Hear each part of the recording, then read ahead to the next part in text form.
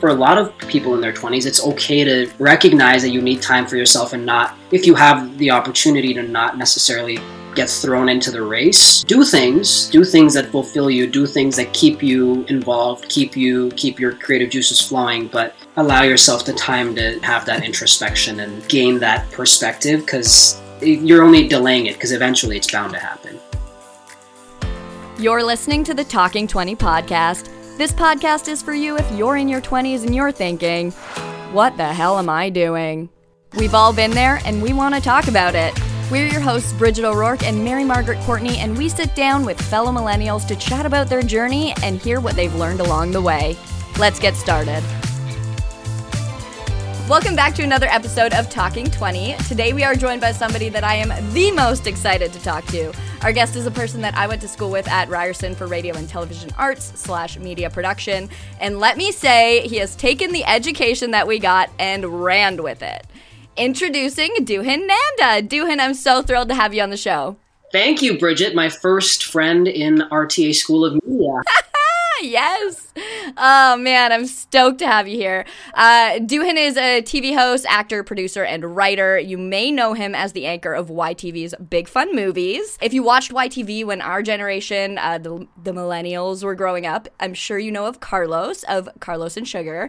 And he was the host who was pretty much hosting from like age 13 to age 40, and he looked the same the whole time. I kind of think of you as the next Carlos. Do you feel the same way? I mean, people make that comparison, but we're very different and I have to even, and I've had this conversation with Carlos before too. It's like, bring your own self to it. When I came into it, of course, you feel like people are so used to Carlos. That's what they want to see. But, it was one of those things where, I had to working with him was incredible because I've learned so much from him and I watched him and all of that stuff. But finding my own voice, but also being inspired by him was really cool. Yeah. But no, I don't necessarily think of myself as the next Carlos. I don't think anybody could ever be. There must be something in the YTV water though, because both you and Carlos don't age. You look the exact same as the day I met you. I mean, so do you. It's just, Skincare. We're taking care of ourselves. Okay, so for the older people listening, and Mary apparently, who is Carlos and Sugar? So Sugar used to be a VJ on YTV, even before I watched it, to be honest. So I've watched stuff of Sugar's, but she wasn't somebody that I necessarily watched a lot of. Also because I grew up in India for the most part too. So when I moved here, I started kind of visiting my dad here when I was 11, and then officially moved in grade 10. So at that point, I think Sugar had officially left. And so Carlos is who I watched. But so Sugar was was a very distinct personality, has sort of a high-pitched voice and just a very likable personality. And then they brought Carlos on to be sort of like her partner in crime. And then when she left, Carlos sort of took over, and kind of like Bridget said, he, has hosted for, I believe, 16 years. So a lot of people grew up watching him. And also this was at a time before social media, right? So you couldn't just be like, oh, I have YouTube and I have Netflix and I have Disney and I have a million other things. We actually watched TV. So he impacted a lot of people's childhoods. Very cool. Yeah. And for anybody who doesn't know of Sugar, they may know her from she's in a lot of movies, but specifically the one I'm thinking of is Mike and Dave Need Wedding Dates. She's the sister who's getting married in that one. The girl with the high-pitched voice. Yeah. That's an excellent movie. That was a fantastic movie. So she used to be on YTV.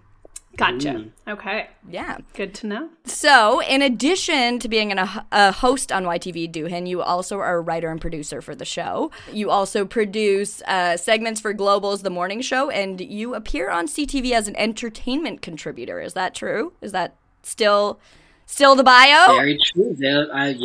You found all the info. I found all the info. You're not hard to find online.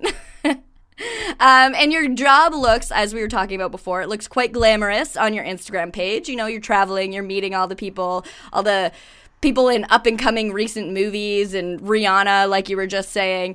And we're going to get to know more about how you developed your career in this interview and how you landed this sweet job and some of the ups and downs along the way. Honestly, Duhin, I'm always excited to talk to our guests, but you and the guest last week, who was Taylor Lindsay Noel. You guys are the ones that I am the most excited to talk to. I think it's probably because we got to know each other before our 20s, like right when we were going into our 20s, setting ourselves up for a very difficult industry, but rewarding industry. And it's cool to kind of reconnect and see how the paths that we've all taken along the way. For sure. And like, it's interesting you bring that up because, like I said, you were, I guess, my first RTA friend, because I know we started connecting even on Facebook before we started the program. I'm a completely, at least I like to believe, completely different human than who I was then. And I'm assuming you've also changed a lot. Oh, yeah. So it's just cool to be able to like meet people you went to school with who, we all saw each other in that time of our lives when it was like we came into the program probably like all hyped and cool, and then as life began, we're like, oh, there's like things that I don't know, and there's things that are hurting me or like uncomfortable, and it's like you have to adjust to that. So yeah, the fact that this podcast is also all about like your 20s, and the 20s have been like the best and worst time of my life it's cool. Oh yeah, I'm excited. I'm so excited to dig into that with you because it's the ups and downs are insane. But then from there, we met. We had projects together. We were Frosh leaders together in second year university, which was fun. We were introducing the youths of RTA, who were the same age as us, to the culty RTA culture. It was so much fun. Yeah. Yeah. Okay, but before we get into our 20s and the ups and downs of that, we want to go back a little bit. So let's briefly talk about some of the major life moments that you had as a child, because as you said, you grew up in India. Yeah. So you said that when did you move here? You moved here in grade 10, right? Yeah. So what was that like? Was there a big culture shock? What was that transition like for you? So there wasn't. I know a lot of people expect, the fact that I moved from India, that I must have been like, oh my God, like I don't know anything. I don't speak the language. But no, it's interesting because like I grew up speaking English. I went to an English school my whole life. And, I don't know, maybe this is a thing in like big cities in, the East that we all are so in touch with Western culture. So like, even growing up, like, kids in my school were like obsessed with Harry Potter, and then all the MTV and VH1, and I remember all the girls like talking about Gossip Girl and the OC and 90210, and it was like that was what the kids did, just like here, I guess. And it was one of those things where and Facebook had just started up, and it was like the beginning of social media and things like that. So when I moved here, I just was like, oh, I already know this stuff. I just get to be a little bit closer to it geographically. But in terms of a culture shock, I mean, there was obviously a little bit of an adjustment, just things culturally, but it was all positive. Like, I mean, I was probably a little bit more introverted in high school just because it was like new and I was just trying to like fit in. And you know how it is, like a lot of kids went to elementary and middle school together and already had sort of like groups. So finding myself in that dynamic was interesting. But then, of course, when we started Ryerson, that was like, oh yes, this is my moment to come out of my shell. So when you were in the transition from moving from India to here, was it like an exciting thing as a teenager? Was it scary? Like, has it formed any sort of foundation for the person you are today? Oh my God, it's changed my life. But it's one of those things where when I think about it, it doesn't make sense that I did it because like things were fine for me there. Like I was doing well in school. Like, I mean, but I just never fit in. It was just one of those things where I knew that it was just not where I was meant to be. And, luckily my dad is here. And so I knew that I was eventually going to end up here. And always like growing up, my idea was, oh yeah, I'm going to move for college. Like I'm going to move when I'm done school.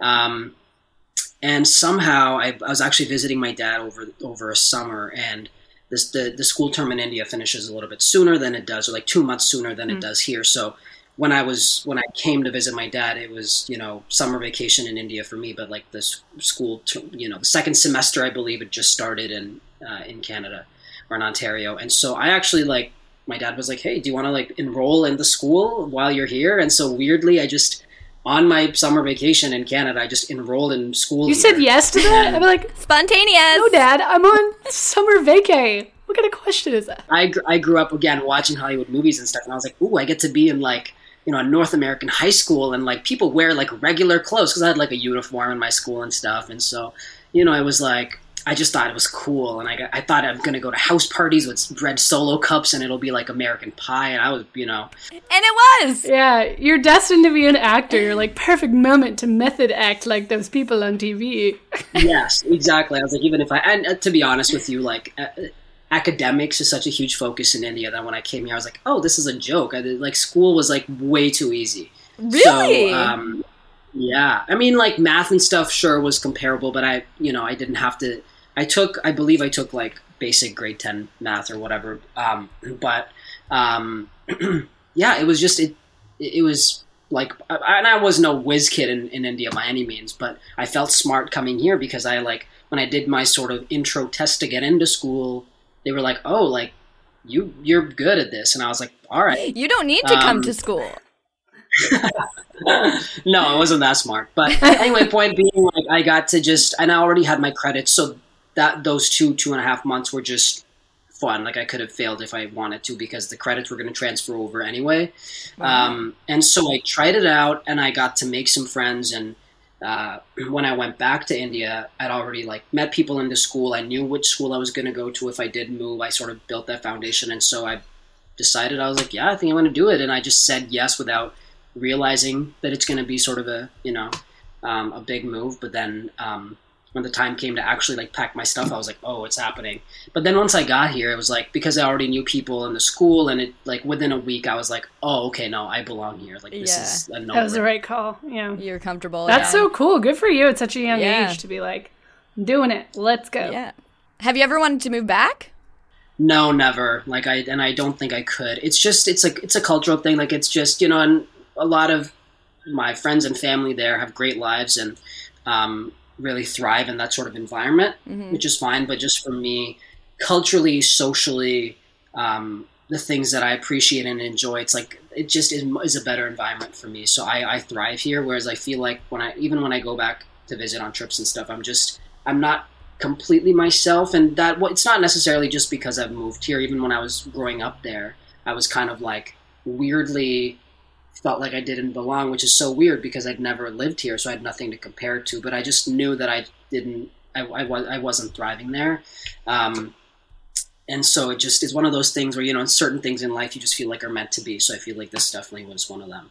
Oh, that's great. That's awesome. What did you want to do after you graduated? Did you know that you wanted to go into RTA? Did you know that you wanted to rise to fame? What was your thought process at that time? I don't know. I still do not think I have risen to fame. You have definitely risen to fame. I knew you were going to say that. No, it's interesting because obviously I had sort of like artistic desires my whole life, but it was just one of those things. And maybe this is another thing that India sort of trains you to think this way. But I was like, oh yeah, if I go to college, I'm going to have to do something like smart. So I'm going to I decided I'm probably going to go to business school. That was just my idea when I came here of what college was supposed to be. And then when the universities come and they do their little talk or whatever, and so there was a representative from Ryerson who came to our high school just to like talk about the program, and she was just really cool. She's like had really cool hair and an outfit, and I was like, oh, like you're, and when you think of like university representatives, you think they're like old boring people, but no, she was just cool and talked about like the more media focused program. She talked about film and journalism and RTA School of Media, which we went to, and I was like, oh, okay. And I started looking into it and realized that, no, this is not an easy way out. It's actually hard to get into these programs, and it actually requires a lot of work, and it's something that I want to do, but it's obviously what came more naturally to me. So yeah, I applied and got in. I'm glad I chose that route. So it was like a last minute decision, not a last minute, but like you weren't always waiting to apply to RTA. I mean, I'm trying to think if it was in grade 11 or 12 that they come and talk to us about that stuff. It's probably grade 11 because I think you apply in like January, grade 12. So yeah, grade 11. So it would have been grade 11 because then I got to sort of like plan I knew what I needed to, get into the school and what the requirements were and prerequisites and blah, blah, blah. And so I remember, kind of planning for that stuff. Yeah. The U or M courses or whatever. But did that. And yeah, so I guess in grade 11 is when it kind of came to me. I was like, oh, I don't have to study something I genuinely don't enjoy. Yeah. Do you remember what you wrote your essay on for first year? Oh my God. We had to do like a personal essay, like written to get in, right? Yeah, it was brutal. The personal essay, I think I was perfectly fine. I went on forever, but it's so funny because I wrote my like academic essay or whatever, the research paper, and I don't know. I don't know if I just didn't like know this or didn't look into the proper requirements or whatever. Usually, I'm very thorough with everything, and I was for the most part. But for this one essay that was supposed to be like the research essay, I did the research and I wrote the essay, but then I remember I went to like the open house at Ryerson for RTA, whatever, and met the program counselor there after I'd already applied.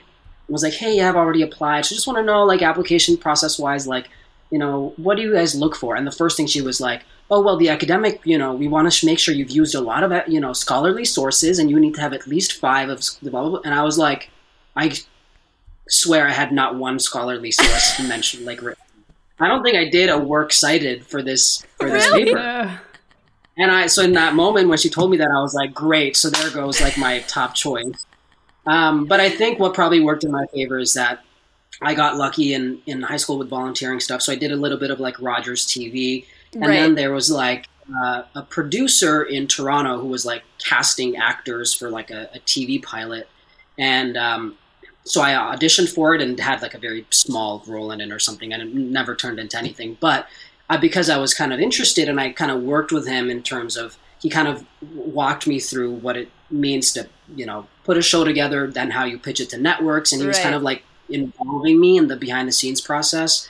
So I got to write about that and used him as one of my references, and he spoke very highly of me. So I think having maybe seen that I've done stuff in the industry, that I'm actually like doing things. And that's another thing for university, right? Like at moments I felt a little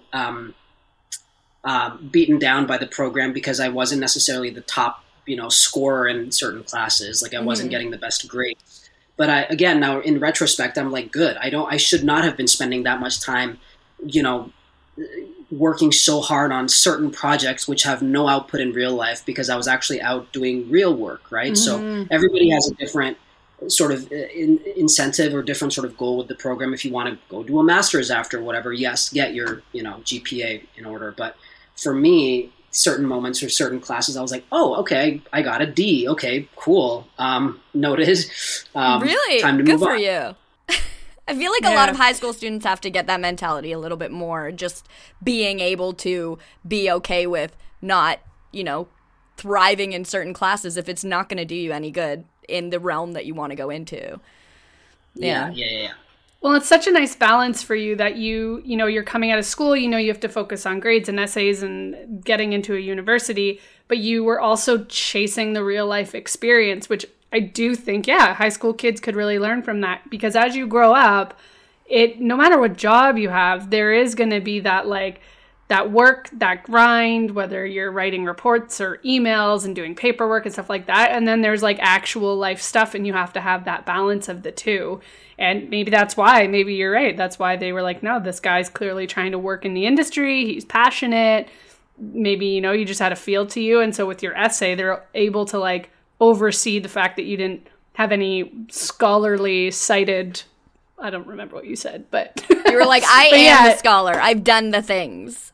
Yes, I am your future scholar. I was good at I'm good at communicating, and I'm good at like English and things like that. So I knew it was a good paper. It's just I didn't follow all the rules, I'm sorry, but like it was, That's awesome. Good for you. Yeah. Yeah, I do want to know though. So when you get into university now, you're at Ryerson and you're living the dream. Are you happy with the choice you made? Are you wondering if you made the right call into the right school?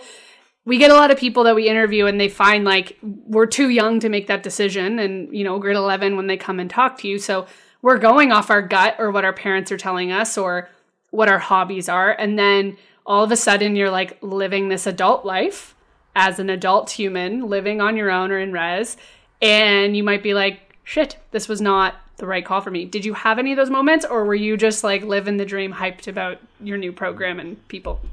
No, I had a lot of those moments. I mean, I think, again, for me, the program it's good that I had something that I did in the industry, and I guess the piece of paper means something, and like having completed the program holds a certain amount of value. And something that I remember kind of having a tough time with was, well, why do I have to do all these projects if they're not going to help me in life? Or why do I have to follow all these like guidelines and rules about certain things? And I don't know if it was a prof or whatever, but what people would often say is like, it's not necessarily about what you're doing, but about why you're doing it and the discipline that's required. And, but I do find that universities can sometimes be a little bit of a creativity killer if you let them be. So like same sort of thing, right? You're doing whatever, 6-7 courses and trying to multitask and have a sociology class, an English class, a media class, and in real life, when you have a job, you're never really going to have that. I work in TV, and yeah, I write and produce and host and whatever, but it's still all kind of interrelated. I'm not suddenly then, and have an evening job as an accountant. Like, it's just not something that we don't have to do so many things in our lives. But so it's good practice, but it can be very tough. It can be a huge adjustment. I had a moment, I think it was maybe third year, that I just remember calling my mom and being like, I don't know if I could complete this program. I don't think I could do this. Like, I don't know if I want to. It's really taking a toll on me. It's sort of, I don't have time to thrive creatively. And maybe that was another thing where, like, as somebody who does like to perform, and that wasn't a huge component of our program, that I found that it was sort of keeping me from being able to, not that I would have had this free time to just go out there and, perform and be all creative, but sometimes you just need a minute to just be with your thoughts and just slow down. And I felt like I was constantly running and didn't have a chance to do that. And I was like, maybe I just need to take a year off and, sort of relax and breathe. But I was like, nope, power through it, because I also know myself that I probably would have never gone back to it had I taken that break. So I'm like, let's get it over with. And yeah, there'd be major regret. Yeah. I remember feeling the same way. I went to school for musical theater, and it's the same thing. Like, it's a boot camp and they're pushing you through so much to get so much education and training done. It's not necessarily an ideal way to represent the work you'd be doing or what a job would be like in the future. But yeah, by the end I was like, I don't love this anymore. There's no creativity. There's no space to be sparked by whatever you're doing to create some art, because you have timelines and deadlines and projects due. But for us, we also had a lot of competition, and that killed it for me, because I was like, I'm so tired of being worried that the person next to me is going to get the job and I'm not. And there was always like, do you guys have that in that program? Was there that competitive aspect of it? I mean, yeah, I would say so. Like, Bridget, what was your experience with that? I don't know. I feel like at that time I just wasn't even thinking that far ahead. Like, I didn't know. Obviously afterwards I know that there was a job that I went for that somebody else in RTA also went for, and they got that job. And that was the only time I ever felt like there's definitely some competition there. But other than that, I was never really thinking. I was more thinking about making relationships rather than being like competitive with people. Good. And well, honestly, how about you, Duhin? And again, I went into the program with that mentality, but I had a lot of instances where I felt that competitiveness or that envy from other people. And I was just like, oh, I guess I have to, I don't know how comfortable I can be around you or how much I can let my guard down, because maybe you are competing in the same industry. So maybe it is a good idea to keep everybody I'm going to school with at a healthy distance. Obviously, I've gotten some good friendships out of there, but there's people you can tell who you want to have a human connection with and people who you just want to keep as colleagues and acquaintances and connections. For sure. Mm-hmm. It was just, it was tough for me to sort of navigate that and be like, oh, like you seem like a really cool person, but I've never been able to truly be at ease around you. And maybe that says something, and I'm not going to try to force it, or I'm not going to take it personally. Yeah, I feel like the difference between us is like, Duhin, you had a lot of really cool opportunities at that time, so people could see the direction that you were going in, and maybe that fed into some jealousy or some competition, whereas, with me, I was just kind of like I wasn't getting any jobs, so I didn't feel that competitive nature, but I understand why you did and why people might have felt that around you.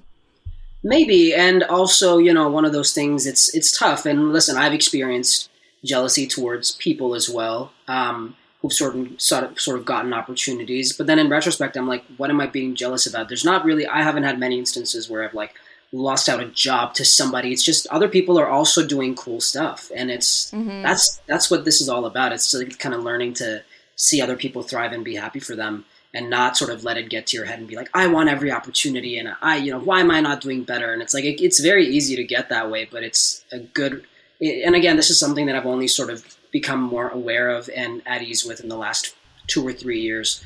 But before that, I would very easily get affected by like, well, where am I going next? Like, what's after this? It's like, how am I growing necessarily?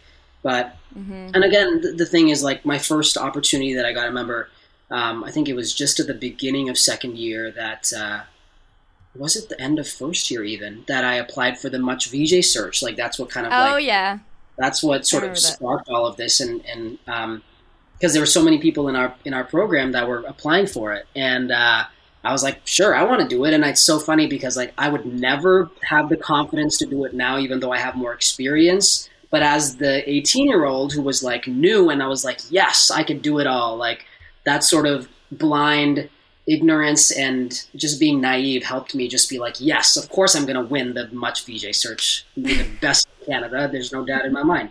And so I obviously like put a lot of effort into the audition video and put it out there, and nothing really came of it. I didn't make the, shortlist or whatever, but it got the ball rolling. And then I applied for another MTV contest, nothing happened. And then I applied for another one, and that was the first thing that I got. It was like this MTV contest to go to the Video Music Awards. It's to this day the coolest thing that's ever happened to me, because when you get to experience something like that at the age of 19.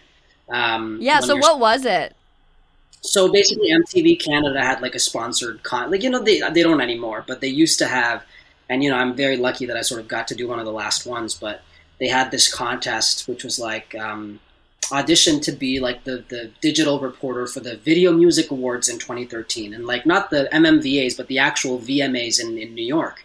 And so I auditioned for it, and I'd done a couple of these auditions at this point, so I feel like I kind of figured out what they were looking for, and was just hopeful that nobody would be that much better than me, and then I could try to but I remember I made the video, and then even though it wasn't, I hate the voting-based system because it becomes a popularity contest, and this wasn't, but I made it a point still to like, send my YouTube video to like random people on YouTube and be like, please watch this and like comment, and I'm like one of those, right?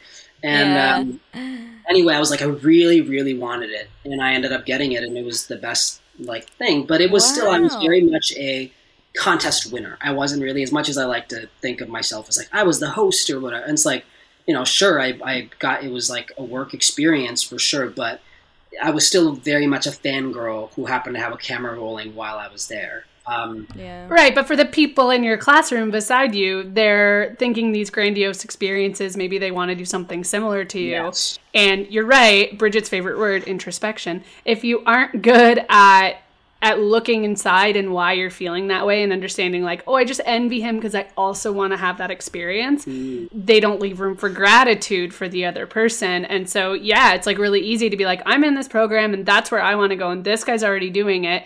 And when we're all sitting in class talking about, what might become of our careers, it's easy to like, for people to get jealous or to envy each other. And I give you credit that at the stage you're at now, you've been able to look inside and go like, okay, no, there's room for everybody, and I'm my own version, and I'll find my own path and my own journey, and it'll be great too. And I think that's rare and nice to hear that with the experience I see that you've had, that it hasn't been tainted.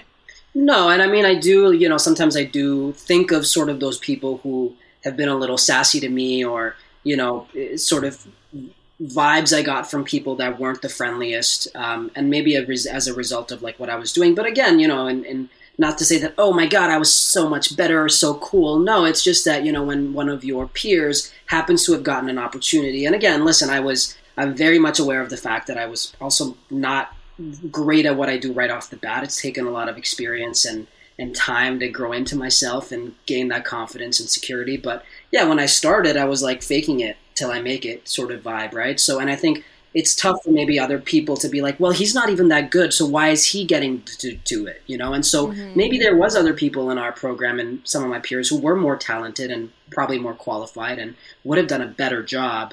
But that's another thing I've realized in this industry, which I have to constantly remind myself, is it's not about who's the best for the job. It's about who happens to make themselves available for the job and who's most sort of, I don't want to say aggressive, but just most passionate. Yeah. And sometimes, Yeah. So you said that you were like faking it till you make it for a long time. I feel like that's super relatable for a lot of people. I know only recently I've like started to feel a little bit more confident that I'm not faking it anymore. At what point did you feel confident in your skills and you were like, no, I deserve all of these jobs that I'm getting. I know that I should be doing this.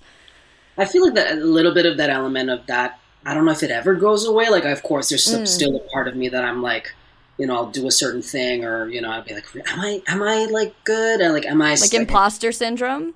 Oh, of course. Oh my gosh, the imposter syndrome is like constant and often. But I'm getting better at sort of like reminding myself of like, oh no, there are a lot of positives here too. There's a lot that I have grown. Like, especially, I can always see how much I've grown if I just watch something from like even 2 years ago. I go, oh, okay. So you don't know. Yeah, you have like video representation of like your timeline. Yeah, that's lovely. Which is sometimes painful to go back and be like, what was that 18-year-old thinking? Like, that's insane. But, and there's still stuff I'll do that I'm just kind of like, I wish I'd tried harder. I wish I'd like prepared more because, again, when you do something like, I host very regularly to the point that sometimes maybe I feel like I'm not trying as hard enough anymore because I take it for granted. So it's just sort of like challenging yourself or whatever. But in terms of like what moment, I think it would be like, I would say even over the last 2 years, like within the pandemic even. Actually, it was 2019 that I truly started to...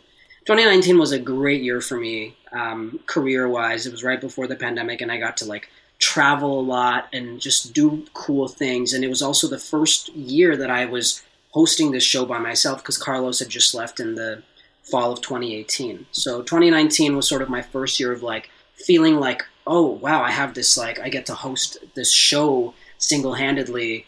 And get to like, interview these cool people and travel to these cool places. And I was really starting to like settle into it. And then of course the pandemic happened. Yeah. It's like, yes, it happened to everybody. But, it was like, kind of like we were joking about, before we started recording of like, this is not fun to do over a computer and have like, me have to be in charge of my lighting and not be able to have that same human interaction. And this is cool because I still get to talk to you guys for like an hour, but a lot of the like celebrity interviews that I do are 4 to 5 minutes, and you have to hit certain questions and make sure and I'm just stressed about what if my call drops? Do I lose access to Zendaya? Like, what's going to happen? It's like it's I don't get to enjoy it as much as a result of that. But on the flip side, every passing year, I feel the confidence does increase. And there's such a transition. Yeah, and you're back doing like normal interviews, doing not virtual interviews now, right? Like you're back in person. Unfortunately, no. I've only gotten to do the one in-person interview with Simu Liu, who's Shang-Chi, but because he's from Toronto, he came to do a press tour in Canada, and so they brought him in, but. No, it's very much still a virtual space. I think it is changing, but for the most part, I think it's going to remain virtual for the next little while. It's such an important detail that like I think about how I was faking it till I made it in my early 20s, and I felt good in life, but like job wise, it was constantly like, prove that I went to school for the right thing. Prove that I made the right choices in my life. Feel confident. Everyone's asking you like, so what are you doing now? So what are you doing now? So what are you doing now? And you always feel a need to like let people know you don't suck. And then now it's like entering, like leaving the 20s. It's like, oh, in work life, I'm good. Cause it's just you're always working towards something. And like, there's confidence in that where it's like, you just got to keep moving. And like you said, like, it's not one good person for a job. It's who's given the job and what they do with it. And it's actually now like coming out of my 20s, it's my personal life where I'm like, you got to be like I am not feeling confident. I feel like I'm faking it till I make it. every day with like doing laundry and like paying As myself. paying bills. Like, what is this sick joke of life? Tell me about it. Yeah. Okay, I want you to close your eyes right now. Mary is about to take you on a journey of the senses. So you're hanging out with your friends, and the night's perfect. You're all laughing, and there's lights everywhere, and you're all feeling jolly, and you think, this night can't get any better. And then they pull out a charcuterie board, and it's gorgeous. It's got all these different flavors, all these different colors. Oh, there's pickles, pickled beets, could it be? Cheeses of your dreams, soft cheeses, hard cheeses. What could be better? Yes, and you can experience that too this Christmas season. Our company, Collective Creations Events, is doing Christmas charcuterie and dessert boards perfect for family gatherings, staff meetings, bachelorette parties, nights in alone while you cry.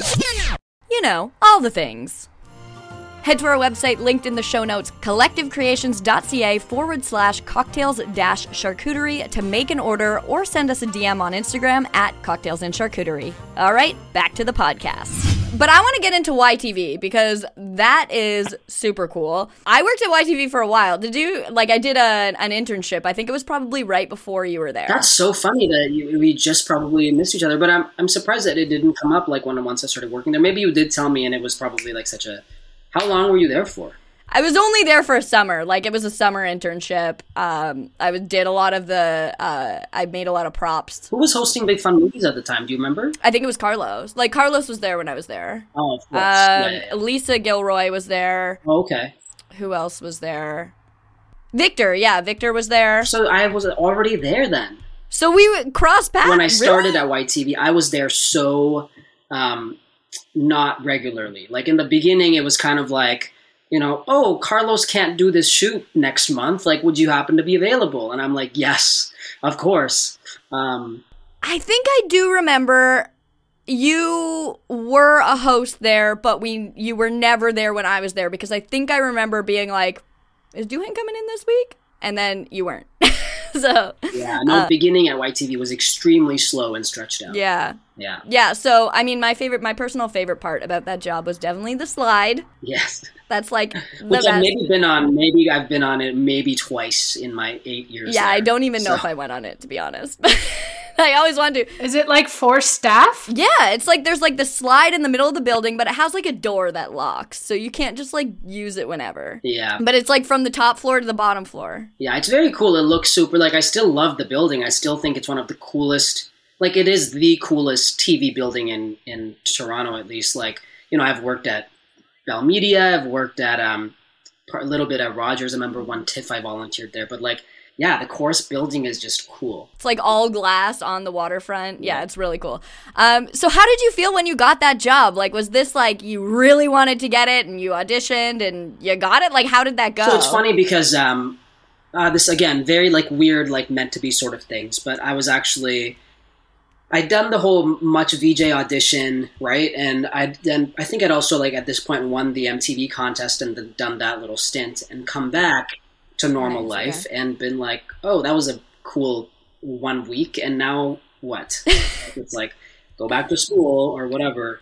And so, of course, I was like hyped up and energized, and I wanted to, like, I was applying places, and not that I had really much of a demo reel, but my few cringe interviews that I had from this MTV gig, that I've made a little reel out of it and started sending it out. And I was hanging out with a group of people, and somebody mentioned, who was not a friend of mine, like just some random mentioned, being like, oh, doesn't YTV film in Toronto? And I was like, I guess it does. I've never really thought about, applying to YTV. That's a great idea. So I went home and I looked up like YTV, email or YTV contact or something. And I found this like page that a production that YTV had done, or a production company that had done something for YTV, and it was a while ago, but I saw an email there, and I sent an email to this random production company being like, hey, I'm a host, here's my reel, like, I would like to be on YTV, please.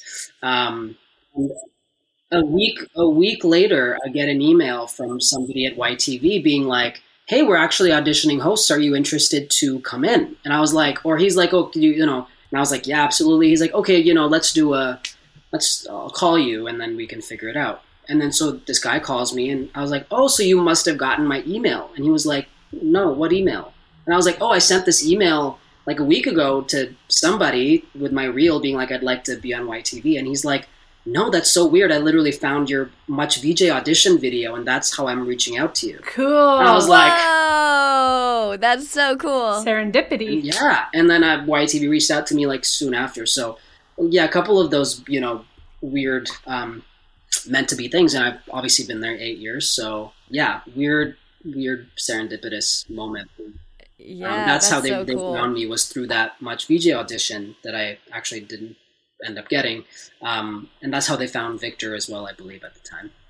So how did you feel when you didn't get the Much Music VJ audition? Because, it's like so attached to who, like you as a person. It's not like, I mean, I don't mean to compare it, but like it's not like applying for a job where it's just like a skill set that's not your persona. Yeah. So how does it feel when you get rejected for a job that is all you? I mean, thankfully, I've been kind of okay with the whole, I'm not so great with rejection in like social settings, but I'm weirdly okay with rejection in the career space. Like, yeah, it pinches a little bit, but especially with performance stuff, as much as we like to think that it's like, oh, it's me, there's so much more to it, right? There's like, they can be a certain look, a certain age, a certain vibe that you just don't happen to fit. And I was also very green at the time, but looking back, oh my gosh, I'm so glad I didn't get it. But yeah, I think I was a little disappointed, but it wasn't like, I don't remember being devastated by it at all. Because then also, when I had submitted the audition for it, I don't think I knew that it was going to be a reality show.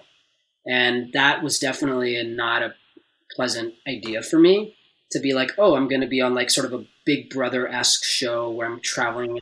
Oh, that's what it was? Yeah, they turned it into like, you had to essentially be on a like tour bus across Canada, and they actually turned the main floor of Much Music into like a Big Brother house with beds and with cameras 24/7. And then it was like it was a very weird reality show. Like competing for the job? Competing for the job, yeah. That sounds really toxic. Brilliant TV idea, though. Yeah, we're going to make your interview process 10 times more grueling than it is and show everybody. And we're going to televise it. Yeah, and make money off of you. Yeah, well, had I even made it into the top 20 or whatever, I would have still never won. There was no way that I was going to get that job. I was too raw. I was too insecure. I was too much of a kid to be able to do that. And I didn't know who I was. So, like, what personality was I trying to sell when I didn't even know what it was? So, I'm glad I didn't get it. But so I don't think it stung me too much knowing who they ended up picking and what that show ended up becoming. But, Chloe, who ended up winning, obviously has had a great career in media since. So, you seem like such a go-getter and like I want to go for this thing, and logically this is like even just like moving from India to Canada, applying for school. Oh, I should also go volunteer here. Oh, I'm going to apply for this YT. Like it seems like, and like having such a clear head of, if I don't get it, that's nothing to do with me. It's just how it goes. Like, is this a natural thing for you? Was this taught to you as a kid? Like what's your secret? Because it's like give us the details. Honestly, such a rare trait to be able to have that perspective and to not be like, yeah, when I didn't get that, I was completely destroyed inside. And you know what I mean?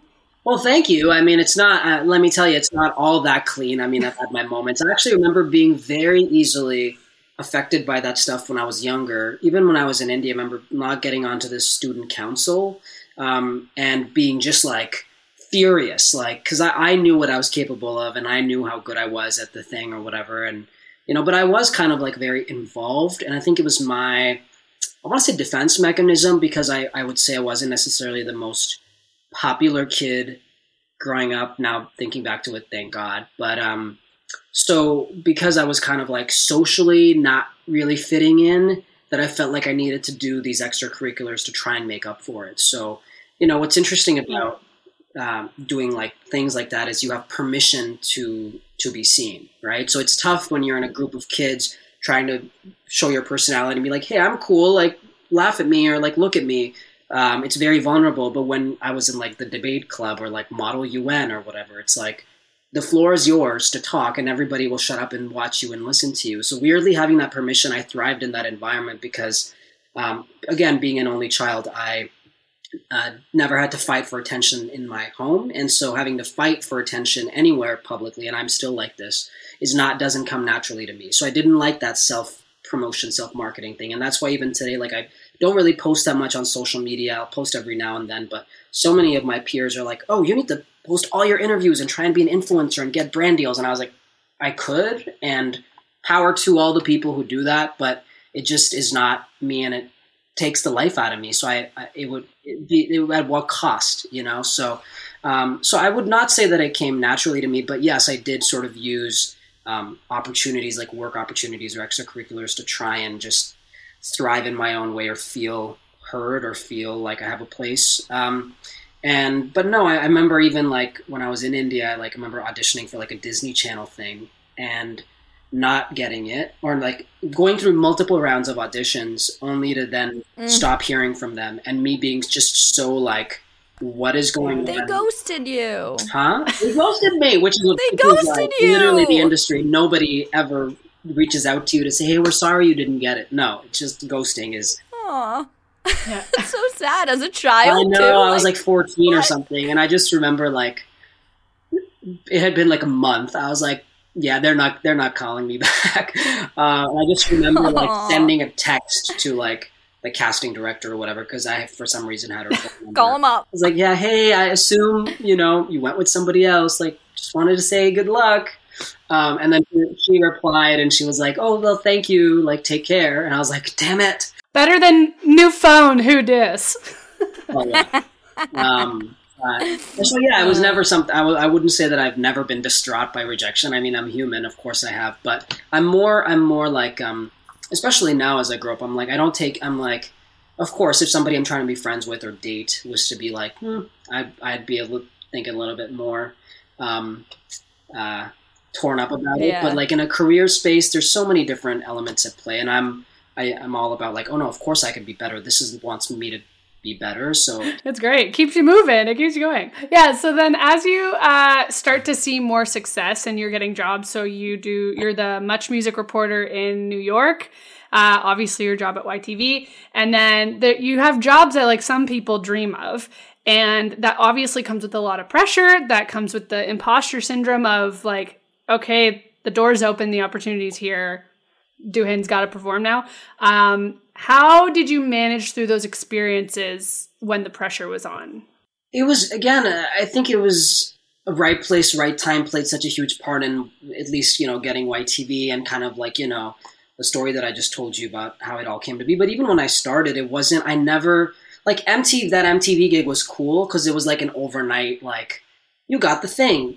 Tomorrow you get to come to our office and meet everybody you're traveling with and film content. The next day you're flying to New York, and then you're going to be at the VMAs, and you're going to interview these people, and you're going to be on a red carpet. It was so much happened so quick. It was unbelievable. But YTV was interesting because they were like, didn't hear from them for a month after the audition. Then finally heard from them. They were like, hey, let's have you come in and film one segment. And then I filmed the one segment. Then didn't hear back for a few more weeks. Okay, maybe we'll have you do this. And then suddenly I started doing all these really cool interviews, and I thought, oh my gosh, I'm interviewing these amazing celebrities. My life is incredible. And then I wouldn't hear from them for another month and a half, right? So it was a very weird... Yeah, but I knew I had the title of like the correspondent, but there was no like... I just never knew when I would hear from them next because they had a host. So like validation that like you're in. Yeah, so that was there, but like again, it was one of those things where like I got to do cool things here and there, and then of course at the same time I was going through such a like identity crisis as you do in your early 20s or whatever, and I was like, who am I? How do I, what do I look like? What do I sound like? All of these things sort of just coming crashing down. So in a sense, I'm actually grateful that YTV I had that sort of schedule with that kind of job, because knowing myself and knowing what I went through in the first half of my 20s, I would have completely crumbled had I been like a Much VJ, or had I had like a full-time hosting or performing job, which would have been cool, but I know it would have taken a huge toll on me. I needed something where I could be bad, fail, and feel comfortable in that it's not going to ruin my career, or these people are not going to like tear me to shreds, right? Like even my boss at the time at YTV, who's not there anymore, but he played a huge role in sort of my confidence building, because I would always go to him and ask for honest feedback, and I really respected him and the way he handled things. And just for him to be able to sort of talk to me on a human level and be honest about things that were working and not working, but never make me feel like I was about to lose my job because of it, was an important thing to have. So I really liked having that security and that comfort in this workplace. And of course, then, when Carlos left in 2018, taking over and feeling like, okay, now I'm ready to do this. But had, timing been different and I had to take over that job, as a newbie, it would have definitely eaten at me. What was the question? It was about pressure, but you gave a bit more insight on that experience, and I am envious of that, because I don't think a lot of people coming out of college or university get a job and they're like, hey, as a boss, I'm going to be really awesome, cool, and when you screw up, that'll be okay, and we're going to work through it, and you'll train. And like, whether that was their intention or not, you didn't have a toxic work environment. You had positive people around you that you trusted, where you weren't going to crumble or be terrified or, get anxiety to perform or something. It's such a rare thing to have. Like, you're very, very lucky. Of course. Thank you. And I definitely recognize that. But on the flip side, I also wasn't like making great money, or wasn't like, didn't have this, like, even though it looked really like fancy or whatever, like, yeah, I'd get to, go stay at the Four Seasons for 2 nights when I was in LA for a work trip, and then come back to Neil Wyzik, which I'm Bridget, He's just like not the nicest student residence. Grungy residence. Yeah, and just have to live with like 5 other people and fight over who ate my cream cheese. Like I did, I still got the full university, It made you who you are today. It humbled you. Yeah. I would say it's so interesting, because people look back and they're like, you've been doing this, you've had a career for 8 years. It's like, yeah, I've been in the industry for 8 years, but I only became like a regular worker in 2018. Okay. That's when I was like, that was the first year that I made like normal adult money, even though I'd been doing it for, adult money. Love that. Yeah, because our next question was, millennials tend to job hop a lot, and you haven't. You've been doing a lot of jobs, but you've stayed consistent with YTV for so long. So how, have you ever wondered what it would be like to stray? And we can take this out if after, or you don't have to answer this if that's like a, conflict of interest. But have you ever wondered what it would be like to like do something else, or if you went down a different path because you're not doing the normal, hopping from job to job like all the other millennials are? Sure. I mean, there was definitely a little bit of job hopping, kind of like you said. I mean, again, it was one of those things where I was, before I took over more regularly, my role at YTV was sometimes I would be there, once a week. Sometimes I'd be there once a month. I remember there was one time that 2 months went by and I didn't hear from them. And I remember sending an email being like, guys, I'm going to, I'd like to be there more often, and it's like, but again, it was the nature of the job. I was a correspondent, and they kind of used me when they needed me. And I, and to be honest, that also worked for me in a weird way, because it allowed me to go, I was a producer on eTalk for, all throughout 2017 and a bit of 2018.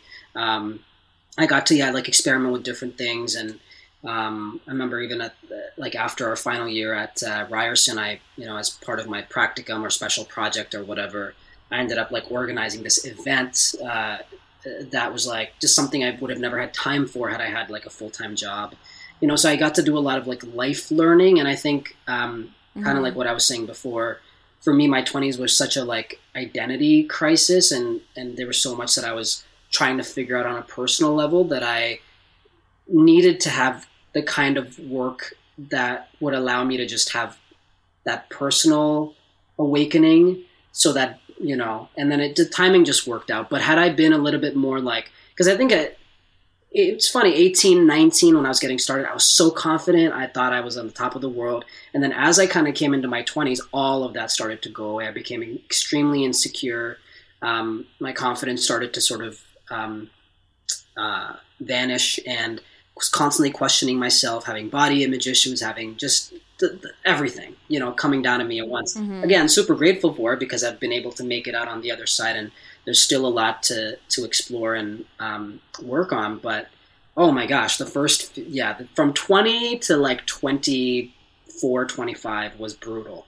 And I think that's the reason why I didn't have the energy to job hop. And I feel like that's, for a lot of people in their 20s, it's okay to recognize that you need time for yourself and not, if you have the opportunity to not necessarily get thrown into the race, do things that fulfill you, do things that keep you involved, keep your creative juices flowing, but allow yourself the time to, like you said, have that introspection and gain that perspective, because you're only delaying it because eventually it's bound to happen, It's so important to hear that because it's the whole social media thing, as we've talked about, having that persona or that image that, oh, Duhin came out of school working and he's still working and he's working for the same people. Which what a concept! Most 20-somethings, doesn't matter what industry you're in, like you're lucky to be staying somewhere for that long. So to hear about those struggles for you, and it's very common for someone in their early 20s to feel all those things, to work through them in such a healthy way and understand that you needed that space. In the world of digital and social media and all that, I think it's really important for us to hear that and to talk to each other more openly about it. It's a big reason why we're doing this podcast. It's because the social media has made it so hard to have these real honest conversations about, like, it's not always glamorous. And if you're aiming for glamour, you're probably going to be really unhappy. So, like, also do the work. Do the work. 100%. And it's one of those things where, like, yeah, social media is a very touchy subject for me because part of me feels like I need it for my career because, as a host especially, right, it's like, it's not that it's part of the job, but it's looked highly upon. And listen, I'm not going to kid myself. I'm not going to try and become an influencer. I will post things from time to time that I feel confident about, but I also have a lot of peers who post all the time, and I don't think they're being ingenuine. I just think they're the kind of people who thrive constantly recording themselves or have the confidence or comfort to be able to just talk into a camera all the time. And I'm not judging that at all. It's just you have to be honest with your personality. If I started to feel like I need to do that or I need to emulate that in order to succeed, yes, you're right, I would totally crumble because it's not in line with my personality type. And I think that's something that needs to be more of a conversation, is like, it's cool if you're wanting to put your life out there and share your experiences and create entertainment for people. Obviously, there's a huge market. But if you're not enjoying it and it's not making you feel good, leave. Like, don't participate in this culture that's kind of designed to make you feel like you don't have enough, 100%. Absolutely. It's tough. It's a tough, I feel the same way. Like, sometimes I'm like, I just want to delete it all. But every day I make money off of using social media. And so you're like, okay, where's the balance here? And how do you stay healthy? And I feel bad for the young kids that don't know what life was like before social media. They'll never know what it was like to just go outside and climb trees or lay on the grass for an hour and just stare at the sky. Like, how many young kids do that now? Probably not many. Yeah. That's sad. Yeah. Yeah. Well, we're going to get more into social media in a second, but just going back to, you living at Neil Wyzik and people stealing your cream cheese, I think this segues nicely into Mary's next question. Bridget, you ask it because I have to charge my laptop. Okay. So, being roommates with Amina Masood, is that how you say it? Yes. Perfect. Who played Aladdin in the most recent Disney film. That's super cool. There obviously must have been something in the water in your apartment because both of you guys are doing crazy stuff. Was that at Neil Wyzik that you guys were roommates? It was, and there was another girl with us, Michaela, who also is doing amazingly in the music industry. Her song is like all over the radio. So it's just, we were a creative group of people. There was something in the cream cheese. That's what it was. Cream cheese was later. Mina and your other roommate did not steal your cream cheese. They were good roommates.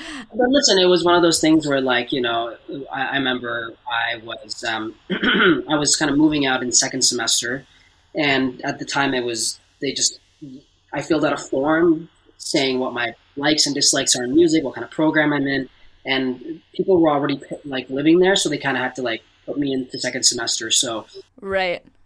They were like, he fits in here. Yeah, and to be honest, I did. Everybody was sort of like artsy and cool, and we were all young, and not like me and anybody in that apartment were like super close or anything like that. But we obviously, spent 6 months of our lives together or whatever. So it was a memorable experience. And when I got to interview Mina when he came to YTV for Aladdin, very cool.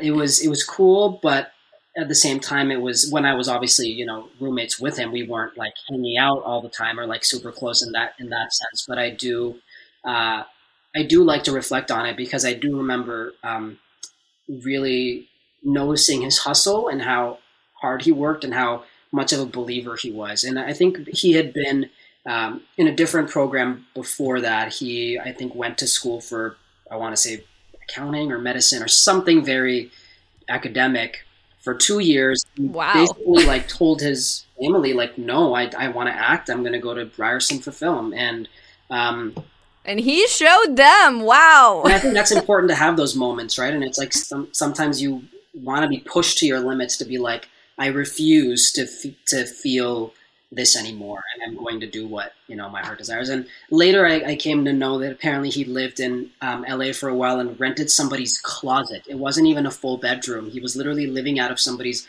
closet because he just wanted to be there, and he did not care to have that sort of And so I very much appreciate that. I don't know if I'm cut out to rent closets, but I do feel like I do appreciate people who just go for it, and so that's the one sort of moment that I when I think of Mina, I go, yes, he went for it. So did Mina steal your cream cheese? No. No, he clarified that was not this roommate relationship. Oh, okay. Apologies. Well, I do remember him getting mad because I put potatoes out to boil and forgot about them. Well, it's a fair thing to get That's mad fair. about. That's justified. Yeah. That's a fire hazard. That's cool. So, Duhin, when you like go out for dinner and stuff on the town, do you get recognized? Do people recognize you out in public? No, I've had, kids recognize me here and there, but I am by no means being recognized at dinner, or my life is not interrupted at all. It's nice when, here and there somebody like, or like I'll have like a mom, which I still have to do, by the way, but like a mom recently reached out to me on Instagram and like, can you please send, my daughter a personal message sort of thing, Aww, that's nice. So, things like that are nice, but I'm also very aware of the fact that like the way people consume media is different now. And, I think people will, it's kind of like, if you see somebody from a commercial or somebody you recognize from like, something, you don't necessarily walk up to them, but I can sense people sometimes, give me a look or whatever, and I smile and I have no clue. I'm like, is there something in my teeth, or have you happened to watch YTV? I don't know. So I'm very like self-conscious that way. I never will assume that, but yeah, it's one of those things where, kids now, it's like, I've also had on the flip side, like I was on a Zoom with a classroom and I came on and some kids like had no clue who I was. And then I, like when we were talking about it and the teacher played a few of my clips and they were like, oh, you're that guy. And one of the kids said out loud, you're that guy. And I was like, oh, I guess. So I'm that guy. Yeah. Where like, when I'm out in a restaurant, I'm not like, studio lit and like, hey, what's up? Like, it's a very different, vibe. Yeah. Studio which is and then Mina Masood comes in and just starts doing some Aladdin stuff. You don't have someone carrying around a studio light? That's like Mariah Carey, who has her own lighting team, who travels with her everywhere. Like, that would be... That's not real. Yeah. What? I mean, at least for like events and stuff, yeah. At the restaurant? I mean, it's smart. It's brilliant. I wish I had that. No, I don't. But I do have a question, though, for you, because I'm learning a lot doing this podcast. I didn't go to school for radio and television. I went to school to learn how to express an emotion to a large room of people. And then this, it's a little bit more dialed back. It's about the other person and not myself. So as I'm learning these things, I'm learning how intricate it is and how there is like a finesse to it. There's a style. There is like, if we don't host an episode for a month, I feel so rusty.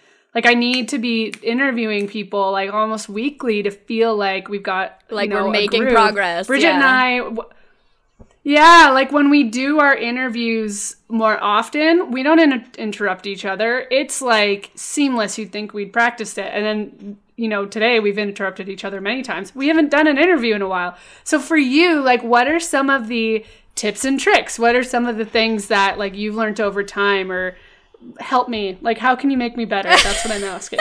I mean, honestly, I think you guys are great. I don't know what expert advice I can offer, but I think something you pointed out earlier, which stuck with me, is you said it's a chat, not an interview. And that's true. It's like, at the end of the day, it's like, this is a chat. And not unfortunately, but in contrast, what I do, I don't get to have this kind of time with people. I've had 10, 15-minute interviews with people, and that's like, whoa, if I get a 15-minute interview slot with somebody, I don't know what to do with that kind of time. But I am more relaxed because it's like, okay, we know it's going to end up being maybe 2.5-minute segments on TV. So we have a lot of room to play, a lot of room to edit stuff out. With, some of the bigger stars, I get 4 minutes. And, I have to have all my questions memorized because I don't have time to necessarily stray from the script because there's no time. So I've had moments where, yes, I've played off of somebody, but the most I can do is quickly react or something and then go into my next question. So the dynamic of like a TV junket interview is so different that I actually am enjoying this because there's so much room to just talk and chat and get into the meat of the things. The nitty-gritty. Yeah. That's what we like. Yeah. No, but like you said, it honestly practices everything because even for myself, when I watch some of my interviews back from the earlier days, it's awful because it's just me not being in the moment. It's like, yeah, you can have your questions prepared and you can have them memorized, but there is a certain, like, it reads so strongly on camera if you're just not present. And a lot of, not to name names, but a lot of even accomplished hosts on TV are just robots. They're just there to ask their question and the person says something and they have no ability to respond to it and then quickly jump cuts to the next question. And it's like, no, I like those moments where you can like have a little, laugh at something they said. Like or see the authenticity of it. Yeah, so being in the present, being sort of like mindful of what's going on is important. Over Zoom, much harder because, again, right now, this was an adjustment for me. You'll notice in the beginning of this interview, as like Bridget was introducing me, I was like looking at the camera, looking at the screen. Because when I do these interviews for YTV, I'm looking into the camera the whole time. So I have like a famous person on my screen and I can kind of see their silhouette moving. That must be so difficult. It's so tough because I can't see her eyes. I can't see her facial expressions. And I watch the interview back and I'm like, oh, that's cool that she made that little face. But in the moment, I had and you have no way to like react to what they're saying or anything because you can't read their body language. So very, very odd. Yeah, that does sound odd. Says a lot about why podcasts have become so popular and in the entertainment industry. Like you hear, I'm a big fan of Armchair Expert, which I've said a million times. And most of the time when he interviews other celebrities, they're like, "This is so much better than an interview being asked the same question." I was just listening to Smartless. It's a podcast I listen to often. I don't know if you've heard it. Weekly. Yeah. Which one were you listening to? The Justin Thoreau one, which is really good. Yeah. They talk about, what is it, him being always shirtless or having no sleeves? Yes. Yeah. They're hilarious. Right? And it's like, just even some of the questions, I'm like, whoa, I would never be able to obviously ask that, A, because I would not have the time to ask those questions, but also B, publicists would never allow that. But yes, when friends are having a chat, it's a totally different vibe. So yes, podcasts are great because you really get to, and you can just listen endlessly, right? In a TV interview, it's all edited and quick, and you want to keep everyone's attention before you lose it, right? So just different things. So do you get nervous before you interview these big stars like Danny DeVito and Idina Menzel and Kristen Bell and all those people? Like, aren't you freaking out beforehand, or is it just another day at the office? It depends. I used to be a lot more freaked out, obviously, in the beginning. Like when I did the Rihanna interview, that was like, I had been looking forward to it for so long that when I got in there, and it was a good interview for, 20-year-old me. But now it's like, I'm trying to think of the last person that I got excited about. Like Zendaya was cool, just because I like, gotten into Euphoria lately and just think she's so cool. It's just sometimes you don't have the privilege also just to be starstruck because of the dynamics of it. There's so much like hurry up and wait, and then the whole Zoom thing or whatever. But Danny DeVito was probably one of the most relaxed interviews I've had because he just is what you would expect him to be. He is his character on TV. Yeah. He's like your goofy uncle. Idina Menzel and Kristen Bell were a little intimidating, I will say, because they were just these perfectly put together women who were like, and again, the thing is, these celebrities, they do 100 of these in a day, right? So it's like, and that's another realization that I had, which is slightly sad, but like part of the job is don't try to be their friend. Like, yeah, have cute moments and, make them feel comfortable or nice or whatever, but recognize that they're doing their job and you're doing yours. So if you go into it kind of expecting it to be like this cool thing, and, a lot of it's sometimes cringy when you watch some of these interviews and you can tell the interviewer is so desperately trying to like be cool or have a moment, and you can't try. Yeah. If it naturally happens, it happens. But they're so used to it too, with people trying to corner them or trying to get stuff out of them, that sometimes they're shut down. And I've had moments like that when I asked Morgan Freeman to do an impression of a dolphin. Like, what was I thinking? Did he do it? What did he say? He flat out said no. I was like, can you, because I was interviewing him for like Dolphin Tale 2 or something. I was like, and so, you have such an amazing voice. Like, could you, how would you do an impression of a dolphin? And he goes, I don't do impressions. And I go, and again, like now, I would never ask that question now. But if, let's say I did ask that question and he gave that to me as an answer, I would probably play with it a little bit more. Be like, what, that's fair. That's 100% fair. It was a bad question. People only do impressions of you. Oh, I get it. Okay. Exactly. Or maybe I would even be cheeky and be like, I think you should look into that maybe. Like, you have the voice for it. So, I think it'd be a really good fit for you. Yeah.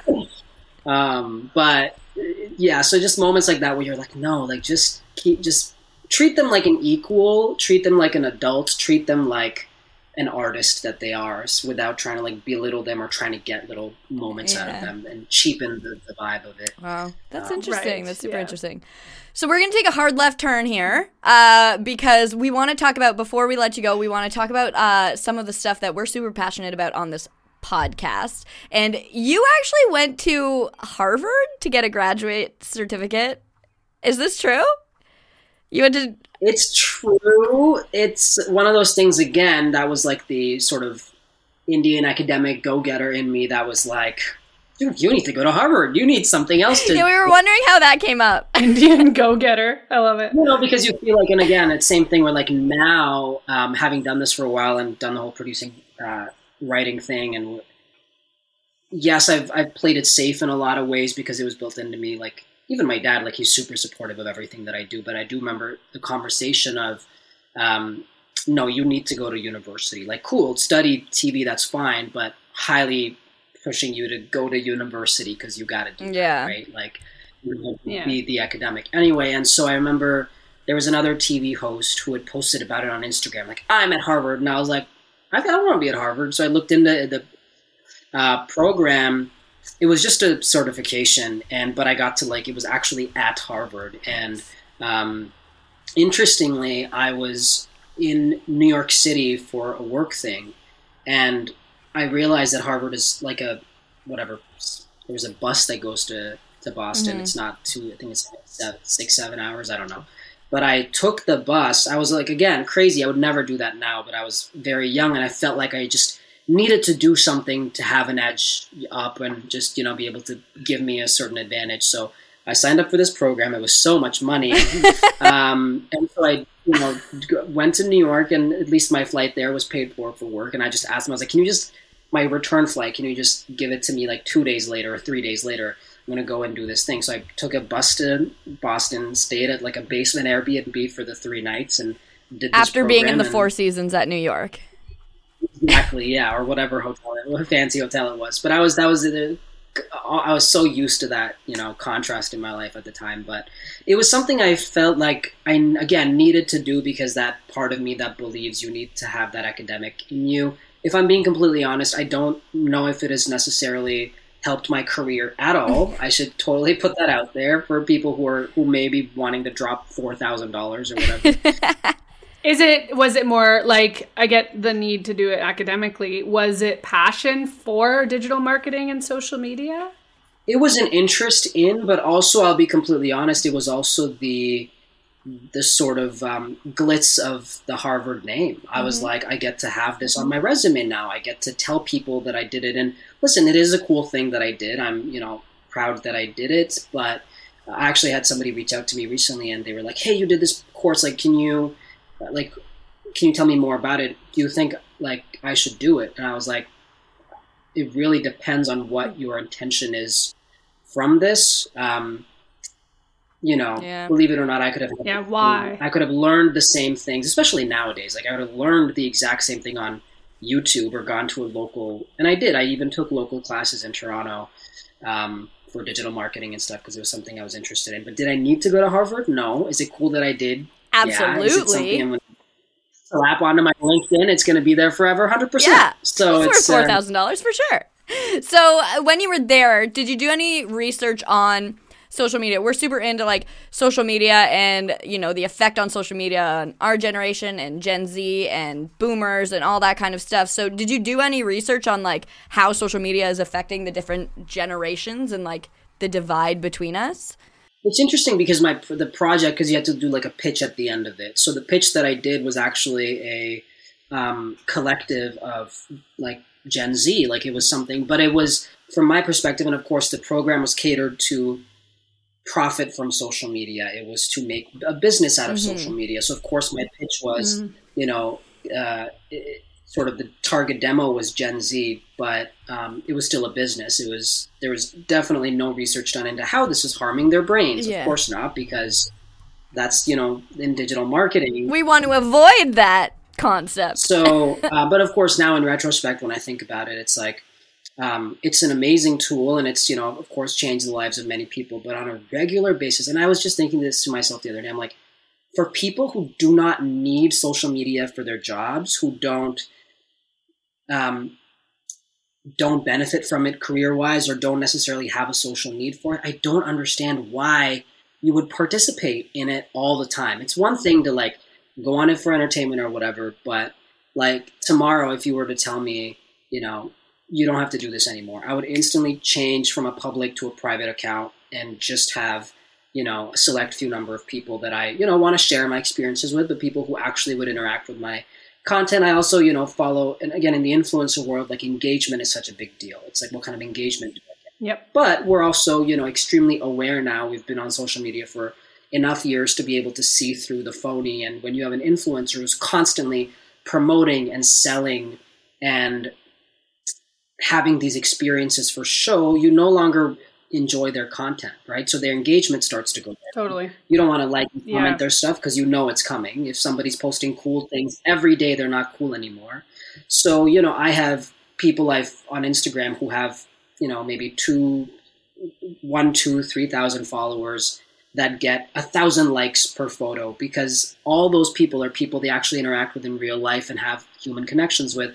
Then I have people who have 30, 40,000 followers on Instagram who are getting 200-300 likes, right? Because it's just, it is what it is. So it's a very interesting dynamic of, we actually want to see people we know, and that's the kind of content we want, is relatable, and yet there's this subculture of influencers trying to sell you things all the time, which is exhausting. Well, it's a moral contrast, because, you do have people that'll say influencers are not a real job or whatever, but you look at some of the money they're making and you're respectfully, they'll have a house before most young 20-somethings. For sure. Which is something we do need economically. And the guy from The Social Network said it best, where he's like, if it's free, it's because you're the product. Yeah. And I think that's the really big problem with it, is that we're seeing all these great influencers. I give you so much credit for saying I could easily do this tomorrow, and you would be getting people asking you immediately, right? To pay for whatever. And as Talking 20, if a brand came to us and was we want to pay you, we'd do it because we need to fund our project. I don't want to be an influencer at all, but yeah, but it's this, it's a really hard line to draw when it's like personal and private, or if it's public and you're trying to make money off of it, and then you like go into this whole other world of psychologically what it's doing to us and the dopamine and all that. A lot of people trying to be influencers, I think there's also a lot more to it than just it's a job. Yes, and it's that separation between like personal self and brand too, right? Like even for myself, like I have actually thought about it, and I probably will do it at some point, start just like a private Instagram that's personal. That's just for people that I actually interact with, and I can post things and not worry about it and not have to be so. It's like, for me, it's also having an Instagram sometimes is like having a website, right? It's a glimpse, a snapshot of like my portfolio. And so there's huge benefits to it, but it's just being truthful to yourself about at what point am I going to, let this take over my life and affect my mental health. But if you're genuinely thriving, and there's a lot of creators out there doing very cool things and uplifting people, and there's power in that. It's just, what percentage of the population is actually suffering? We don't see that. We only see the successful people. We only see the 1-2% of the population on Instagram that are creating really cool stuff. We don't see the everyday people who are just viewing and maybe having a difficult time with the amount of energy and time and mental space that it's occupying, Yeah. Oh, 100%. So we saw you do the interview with CTV where you guys talked about the term "okay boomer," which was awesome because I knew the phrase, but I didn't actually know like how it came to existence or why like millennials were using the term "okay boomer." So can you give us a little like recap of that, of what that term is? Yeah, that was interesting, that panel, because it was, so I do these CTV panels often. Sometimes it's about like entertainment headlines and sometimes just cultural stories. And they wanted to do a chat on "okay boomer" because it was the term was gaining traction at the time. And CTV's audience, of course, a lot of them are that generation. And so I think they just wanted like two, younger millennials talking about sort of their impression of it. And yeah, it's just, obviously the whole millennial boomer dynamic is super interesting because as the generations of, get younger, the harder it gets in terms of a lot of things, right? Whether it's climate or economy or mental health or all of these things, which I think the boomer generation didn't necessarily get to experience. So, okay, boomer is like a light term that's just supposed to be a fun thing. But of course, some people are easily offended. Yeah. So... Yeah, we thought it'd be a great thing to ask you because we actually very quickly found out that a lot of our target audience is actually boomers. We originally created the podcast for millennials to connect with millennials, but we found that like our parents' generation and everybody are kind of listening in and really liking the content. So we thought we loved your explanation of it, and we were like, we should get into that so people know if we ever say "okay boomer," they'll be like, nah, I remember that Duhin guy that one time. He told me that it's not a mean thing. It's not a mean thing. It's supposed to be just like, an endearing sort of like, hey, like let's poke fun at each other sort of thing. But again, it's, a lot of us, I'm sure, have conversations with our parents, and like same thing, even with my dad, I have conversations with it being like, you were able to buy this house that we're living in with a lot more ease than I ever could, And so it's like, it's just sort of recognizing those things and being mindful of it. And again, it's not like you're not, angry at them because of course they took advantage of their circumstances, right? But it's just a matter of when millennials start getting labeled as lazy or as narcissists or whatever. And like, fine, we may have some of those qualities, but it's also a result of our circumstances and how we were raised and the pressures of social media and the sort of economic hardships and just having a generation of extremely educated people. It's like, okay, now what do we do with it? Doesn't mean anything anymore, right? It's like, yeah, I think the term is a great way to like remind the older like that boomer generation, like, guys, come on, like it's not the same. I'm in this weird phase of thinking like I've hated when people said that millennials are lazy. You're a really good example of it. Bridget and I are very clearly not lazy people. It's so different. And I do think that way of like, just work hard and make your way in the world and everything will be okay. And it's like, no, you don't understand. Like even with working really hard, it still is almost impossible. And I think it's causing some millennials to end up in a state of like They're stunned. They can't move. They don't know what to do. They don't know what job to do. They don't know whether to be passionate about a job or pick a job that's going to be financially stable. And even if it's financially stable, will it actually do anything for me if I'm depressed and hate myself? Like, we're in this world of exploration and comparison with social media. And it's nice to just be like, okay, boomer, I can't do it the way you did it. I love you, but it's not the same. And just, yeah, it was a great way to like wrap up kind of these conversations that we've been having with these people that are listening to our podcast. Yeah. Totally. So, Duhin, before, again, I've said this like 3 times, before we let you go, one more thing. So, we're wondering if you have any advice to your 20-year-old self or to 20-year-olds today. What do you wish you had done differently? What would you have kept the same? Can you talk about that a bit? Yeah, it's interesting. I often think about that. It's like, oh, what would I have done differently as a 20-year-old? I think financial literacy would be something that I would push myself to explore more. Just, like when it comes to stocks or anything, it's like, it's intimidating and, we're taught to be scared of it. And I actually remember I opened my direct investing stock account when I was 19. But again, nothing really came of it because I didn't have the financial literacy. So I made a lot of mistakes and invested in a lot of stupid things. And, again, I could say there was positives in the, seeing that as a 19-year-old, instead of spending my money on a lot of frivolous things, I was like, I'm going to buy this stock. I mean, it's a lot better than the things that 19-year-olds buy. So you're right.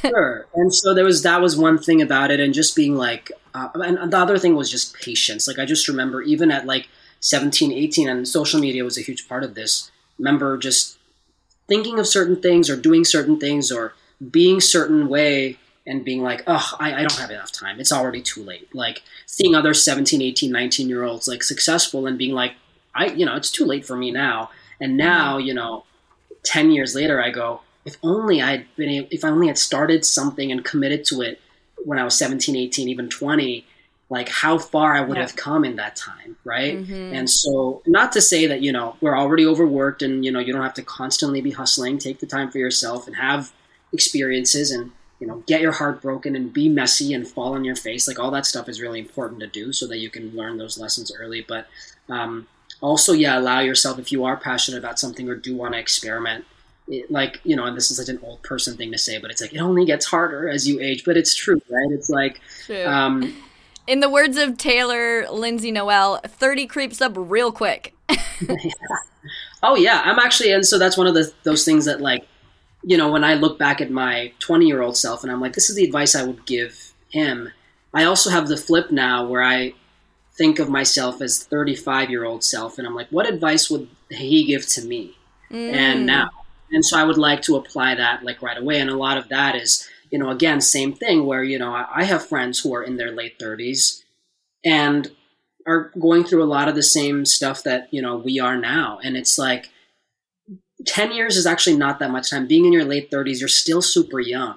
And I've just recently like leaned into that. I remember thinking I remember when I was 18, 19, I remember thinking 25, 26, I have to have made it by that point because if I haven't, I'm basically a failure. But now I'm realizing it's like, oh no, even when I'm in my late 30s, that is a fun time to you're still young enough. There's still so many opportunities. My mom is turning 60 next year and she's still like experimenting with business and with relationships and so many. It's just like it's cool to see that it never really stops. And so just to have that moment of like, okay, like I'm actually not, even in 10 years I'm still going to be young. That's awesome. So what can I do with that information? That's wicked. I love that. Oh, that's great advice. I think that's something that we can all kind of learn from. I love that idea of looking at yourself 5-10 years from now and thinking, what advice would I offer then? And then implementing it now. You should probably do some introspection tomorrow. Because, it's very easy to look back and be like, oh, of course I would, put all my money into Bitcoin when if I was 20, of course. I can only say that now because I've seen what ended up happening. Yeah, well, that's awesome. Well, Duhin, it's been absolutely a pleasure to have you on here and to chat with you and to hear your story. I've been so curious about your life ever since, I see you on Instagram all the time. I'm like, what is this guy's life? It's crazy. You have so many cool opportunities. So thank you for coming on. And if anybody wanted to get in contact with you for any reason, mentor, they just want to be, maybe they want a little personal video of you saying hi to their kid, how could they slide into your DMs? How could they slide in there to your DMs?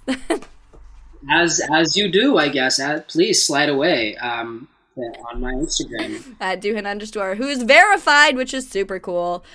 When did you get verified? Was that like a day? I guess you're not a big social media guy, so you weren't like, were you fangirling about yourself? No, it was one of those weird things where, like, again, working in, being affiliated with, national TV brands, it's sort of not easier, I should say, but like it was something, I guess, inevitably that was going to happen. And so the day it sort of did, I was like, oh, this is cool. But then obviously it changes nothing. Yeah, what happens? They just message you and they're like, ba-ding, you owned your blue badge. No, they don't even message you. In fact, somebody messaged me, somebody that I follow, and sorry, we follow each other, a friend of mine, messaged me being like, oh, you're verified? And I was like, am I? And I went and I checked and I saw I was there. So they don't like send you an email or anything. It just kind of What? Because I work at a record label and I try to get our artists verified all the time. And there's like a process that you have to go through of like sending a picture of your ID. A publicist had gone through that process for me. But when you do get the verification, they don't like tell you that you're going to get it. It just, I guess, one day just you wake up and it's there. But again, one of those things. It's like a the beauty of having a publicist. Well, I don't personally have one, but I've worked with publicists, and right, yeah, they did it for you. Yeah, and so it's one of those like industry things which like may seem cool, but it really changes nothing. I mean, it's one of those things where obviously, if people are looking me up, it's like, oh, this must be the real one. Not that there's anybody trying to